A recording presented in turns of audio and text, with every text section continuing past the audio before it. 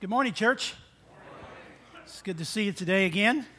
And what a wonderful, wonderful day. Thank you for that wonderful leading today, Kyle. And just a precious, precious stuff.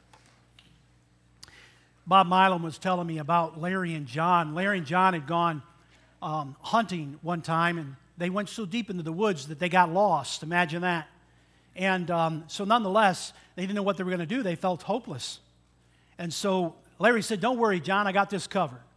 He said, "I know what we're going to do." "Well, what's your idea?" He said, "Well, we're going to shoot up in the air 3 times, and we're going to stay right where we're at, and then people are bound to find us." "That's a great idea," John said. Well, they shot up in the air 3 times, and sure enough, they waited and waited, and nobody came. So a little bit later, they shot up in the air 3 more times. Sure enough, nobody came. So they decided to shoot up in the air one more time, and Larry said, "Boy, I sure hope this works because we're down to our last 3 arrows."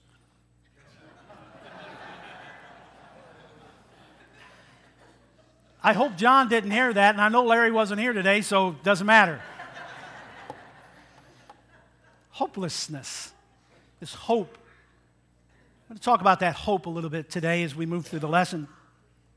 There's this song that was going through my mind earlier in the week. I don't know that I heard it on the radio. I've heard it many, many times. It's a wonderful song by Casting Crowns. And so therefore I said, well, that's kind of where I want to go with this. Now, I'm not going to sing it for you, of course, but it would go something like this. Living, he loved me. Dying, he saved me. Buried, he carried my sins far away. Rising, he justified freely forever. And one day he's coming, oh glorious day. And the church said? Amen. That's really all of it. It's in the heart. It's in the heart of all of it, is it not? So the preacher could say, "Amen, let's go eat." But I didn't say amen. You did. All right, here we go. Today we celebrate and we proclaim, no doubt, the fact that Jesus is alive. He's alive and he's well. He was crucified for our sins. He was buried. And on the 3rd day, he rose from the dead. Give me an amen. Amen. That's what it's about, folks. The tomb was empty. Death was defeated, no doubt. He ascended to the right hand of the Father, Scripture tells us. And one day he's coming back to judge the living and the dead, he says. All of that hinges on the truth that we believe that Jesus is alive. He is risen, for he is risen indeed.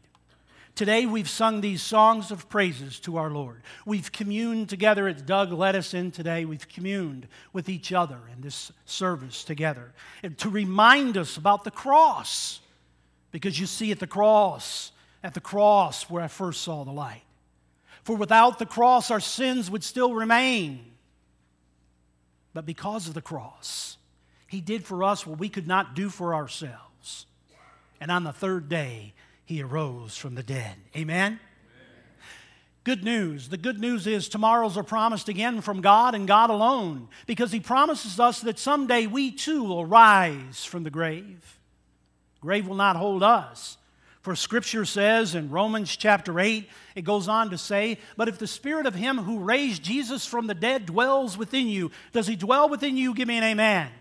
Then if he does, he who raised Christ from the dead will also give life to your mortal bodies through his Spirit who dwells in you. And the church again says, amen, amen and amen. This is the good news that we proclaim.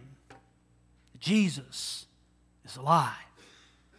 And he is, just as the angels rolled the stone away.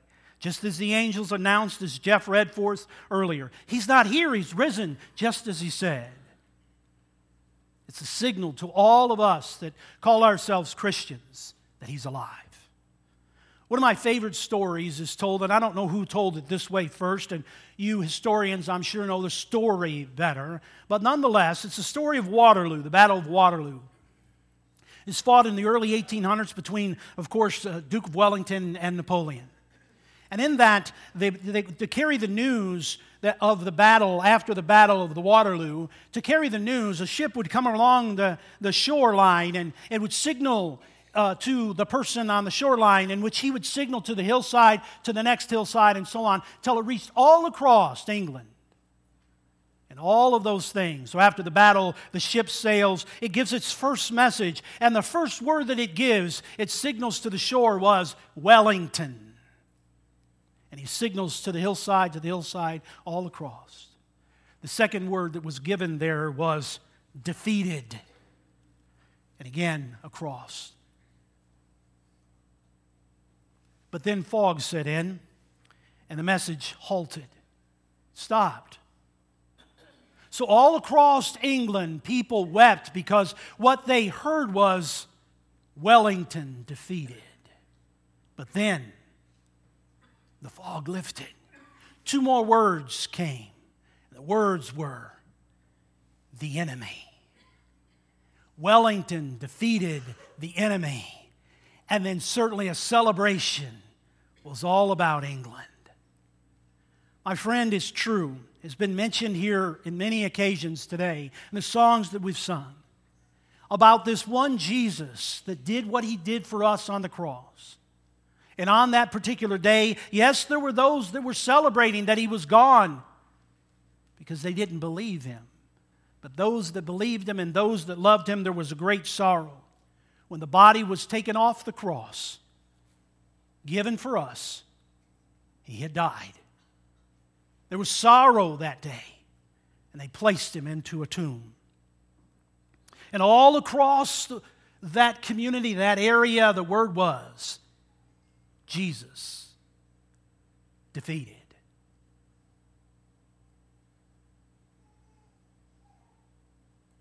But on the third day, the fog was lifted. The fog was lifted, and now the words were Jesus defeated the enemy. Amen and amen. Truly what God has done for us. And for well over 2,000 years now, we've been proclaiming that story. Those that claim him as Lord and Savior, men and women alike, children alike, have been proclaiming his resurrection, his death for us. And while the world around us may reject it, we stand on it and stand on it firm because it is what promises us a tomorrow. It promises that what God says can be ours if we accept that free gift that he gives. He gives us hope in him. The scripture, the psalmist wrote these words in Psalms 33, we put our hope in the Lord. We put our hope in the Lord. He is our help and our shield. In him our hearts rejoice, for we trust in his holy name. Give me an amen. Amen. Let your unfailing love surround us, Lord. For our hope is in you and you alone. Got to have another amen. This is an amen message right here. All right. All of us have come here today, perhaps for different reasons, of course. Some of you are here because your family invited you to come, and we're thankful that you did, but we're more thankful that you said, okay, Mom, okay, Dad, I'll be there. And that's wonderful. Others of you have come because maybe somebody else invited you, or maybe it's just you're curious, or maybe it's just because it's Easter. You know, some people Easter, Christmas, pretty much. That's okay. Whatever the reason that may have brought you here, I want to let you know something. I believe that God brought you here. And I believe that with all of my heart. And I believe that he brought you here for somebody to tell you something, and that something is this, that you are important to God. That God loves you. And that the resurrection, the Easter that we might call, but the resurrection wasn't just for me, wasn't just for a certain group of people. It was for you as much as it was for any of us. That it's for you because he cares for you. Yes, he does. The resurrection of Jesus was for you. There is no doubt. The resurrection was not God saying, well, I'm alive. It's good for me. Good luck with your life. God didn't do that. He would have never sent his son if that was all it was about. But he tells us specifically what is good for us in this. He says in John 11, it is God saying, yes, I am the resurrection and the life. And if you put your faith and trust in me, in what I've offered to you, I will even give you a thing. I will make sure that your tomorrows are always there. That it will always be there. I will give you this eternal life. Isn't that awesome? Even after a thing called death. This past week, most of you in this congregation know that my wife Donna and I were in Kentucky once again for another family funeral. We were there just 2 short months ago for a 12-year-old nephew that was lost in a house fire, tragically. This time it was for a sister-in-law. Her name was Lisa. That's Donna's brother's wife, and she was a wonderful lady, very accomplished in her life, very much so. Publications and different things, but she was 53 years old. Full of life when you ever saw her and be around her. She was full of life. She was a professor at a college. She had many things. Her and her husband Mike have 3 grown children now.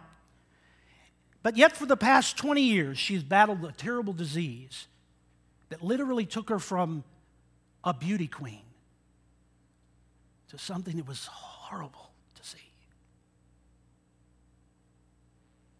But in all of that, last Saturday, as we gathered with the family and friends that were there, as we gathered, we celebrated. We celebrated because we know that she had put her faith and trust in the Jesus that went to a cross for her and rose on the 3rd day. And yet in the midst of even of all of that, and some of you can relate with this, but in the midst of all of that, I have to be honest with you that through those many years that we would see her, and all the things that we went through and they went through with that, there were times of hopelessness, helplessness. I cannot tell you the times when we leave their presence and she would always say something about me being the minister and doing her service and just wanted me to pray for her and pray with her and all those times. I cannot tell you the times that Donna and I would leave and we would be in tears and we would say, I just wish we could do something. Almost seemingly a helpless, hopeless state. I think that is a normal response.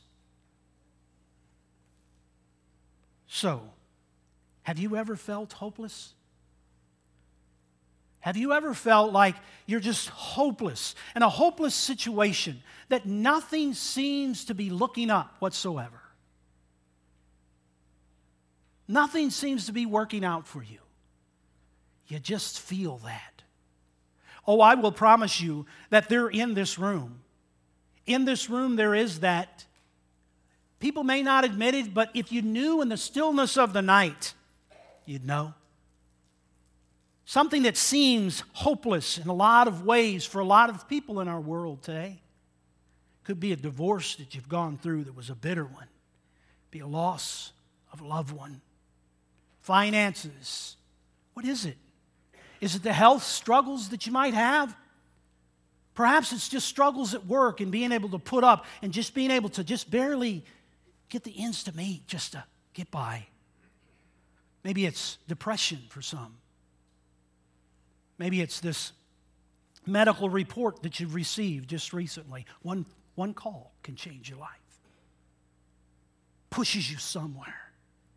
You don't want it to, you don't ask for it, but when that phone rings and you get that message or that doctor says, it rushes over us. Could be just loneliness. You know, there's people in our world that are just lonely. It could be just life or the age. Aging causes many people just to feel like, what can I do? It's almost over. A few more chapters and I'm done. Hopeless. It comes. Maybe it's the rejection of a love that you have for someone and they reject yours. Whatever the case, the feeling of hopelessness. Let me share with you something as we wrap this and bring this together, hopefully for you today. There was a time in Scripture where many people that followed Jesus, that were these everyday people with Jesus, also struggled with this point of hopelessness. Did you know that? Oh, yeah. As already been told, Jesus came. He's God's one and only Son. He walked among us. He performed these miracles. He loved. He did not sin. They crucified him on a cross. And they buried him in the grave. And for 3 long days in that grave, those that followed him, those that loved him, what do you think they were thinking of during those 3 days? The hopelessness, the helplessness in their hearts that they may have felt. And even after his resurrection. And I love this story. You can read the whole thing for yourself. But real quickly, let me tell you. Jesus comes back and he's living. And he was walking among this group of people there. And you can read it there in, Luke chapter 24. And in that, I like this because he's walking alongside of them and they're talking about this Jesus. And Jesus comes up and they don't recognize that it's Jesus.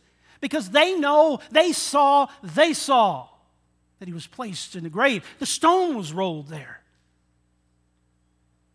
They don't recognize that it's him. And so they stood there, it says, and their faces downcast.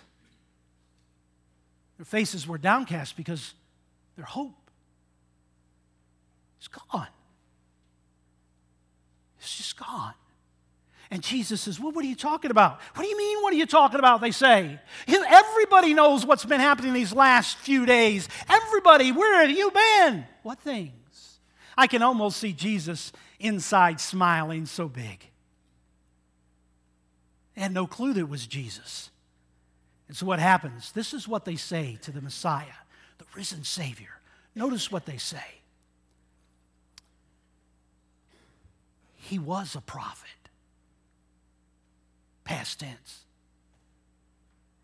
Yeah, he was a prophet.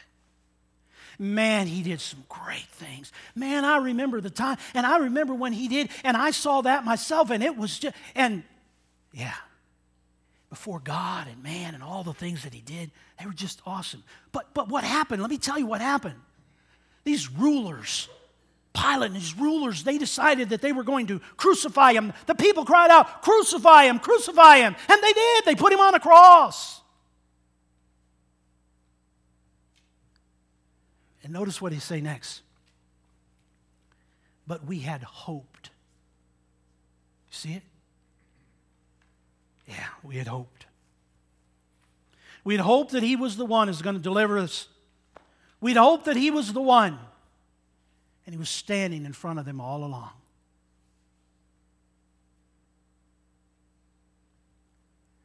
Someone said it this way, and I love the way they said it. Their hopeless Saturday became their victorious Sunday. And I'm here to tell you that your hopeless Saturdays that you might find yourself in today can be your victorious Sunday as well. Isn't that awesome? To know that God would give his Son just for us. The empty grave gives us hope. It gives us a living hope, not a false hope, not a human hope, but a God hope. 1 Peter chapter 1 says, praise be to God, the Father of our Lord Jesus Christ. In his great mercy, he has given us new birth into a living hope. Watch this. Through the resurrection of Jesus Christ from the dead, and into an inheritance that can never perish, spoil, or fade. Our tomorrow promised, fulfilled by God and him alone. Give me an amen. Amen. Amen. Those of us that call ourselves Christians, that is where we place our hope. A hope in the one that stepped out of that grave on the 3rd day. And his name is Jesus. Name above all names. And Jesus is his name. That is why we celebrate.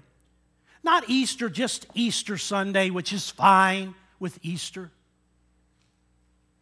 But every day of our lives. And it's every day of our lives we celebrate. And the reason why we celebrate is because we know that we are promised tomorrow forever. Isn't that good news? Are you promised that? You're promised that. Have you accepted that is the question, isn't it? You see, our hope is not in things. Our hope is in God, which is more certain than human hope. You can hope in that I might do something for you, but truth is, I'll let you down. but not God. It says, and hope does not disappoint us because God has poured out His love into our hearts by the Holy Spirit whom He has given us. 1 John 3, I didn't put it down. But how great the love the Father has lavished on us that we should be called children of God, and that is what we are. And the church says, a child of God. That is our living hope, a hope of forgiveness, a hope of peace, a hope of assurance, a hope of heaven. A hope found only in Jesus, Him alone. You see, truth is, my friend, someone needs to declare it. Without Jesus, we have no hope. Doesn't matter what we accomplish, doesn't matter what we have, without Jesus, we have no hope. It's false. But on that Sunday morning when the angels rolled the stone away, it changed my life. From no hope to a living hope. To a living hope. And knowing that changes me. Because He lives, I can face tomorrow. Because He lives, all fear is gone. Because He lives, I know He holds the future. Because life is worth the living. Because He lives. Because He lives. Almost finished. Hang on just for another minute. Here's a question for you, and I want you to just take this serious. Do a quick evaluation in your spirit, in your relationship with God. What brokenness do you bring with you today? What brokenness do you bring with you today? What threatens to overtake you in your life when it's just you and just you? What is it? What fears bind you? What stones have been rolled in your path that seem to be unmovable? What habits, what relationships hinders you from being what God has called you to be? What are they? I'm here to tell you today that the resurrection gives our life new meaning now.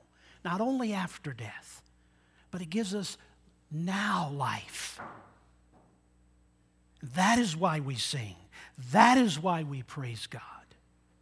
The grave could not hold Jesus, and the grave will not hold us either. We can live boldly because He lives. We can live fearlessly because He lives. We can live graciously because He lives.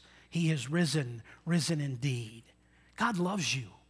God loves you and me more than we could ever understand here on earth. God loves us.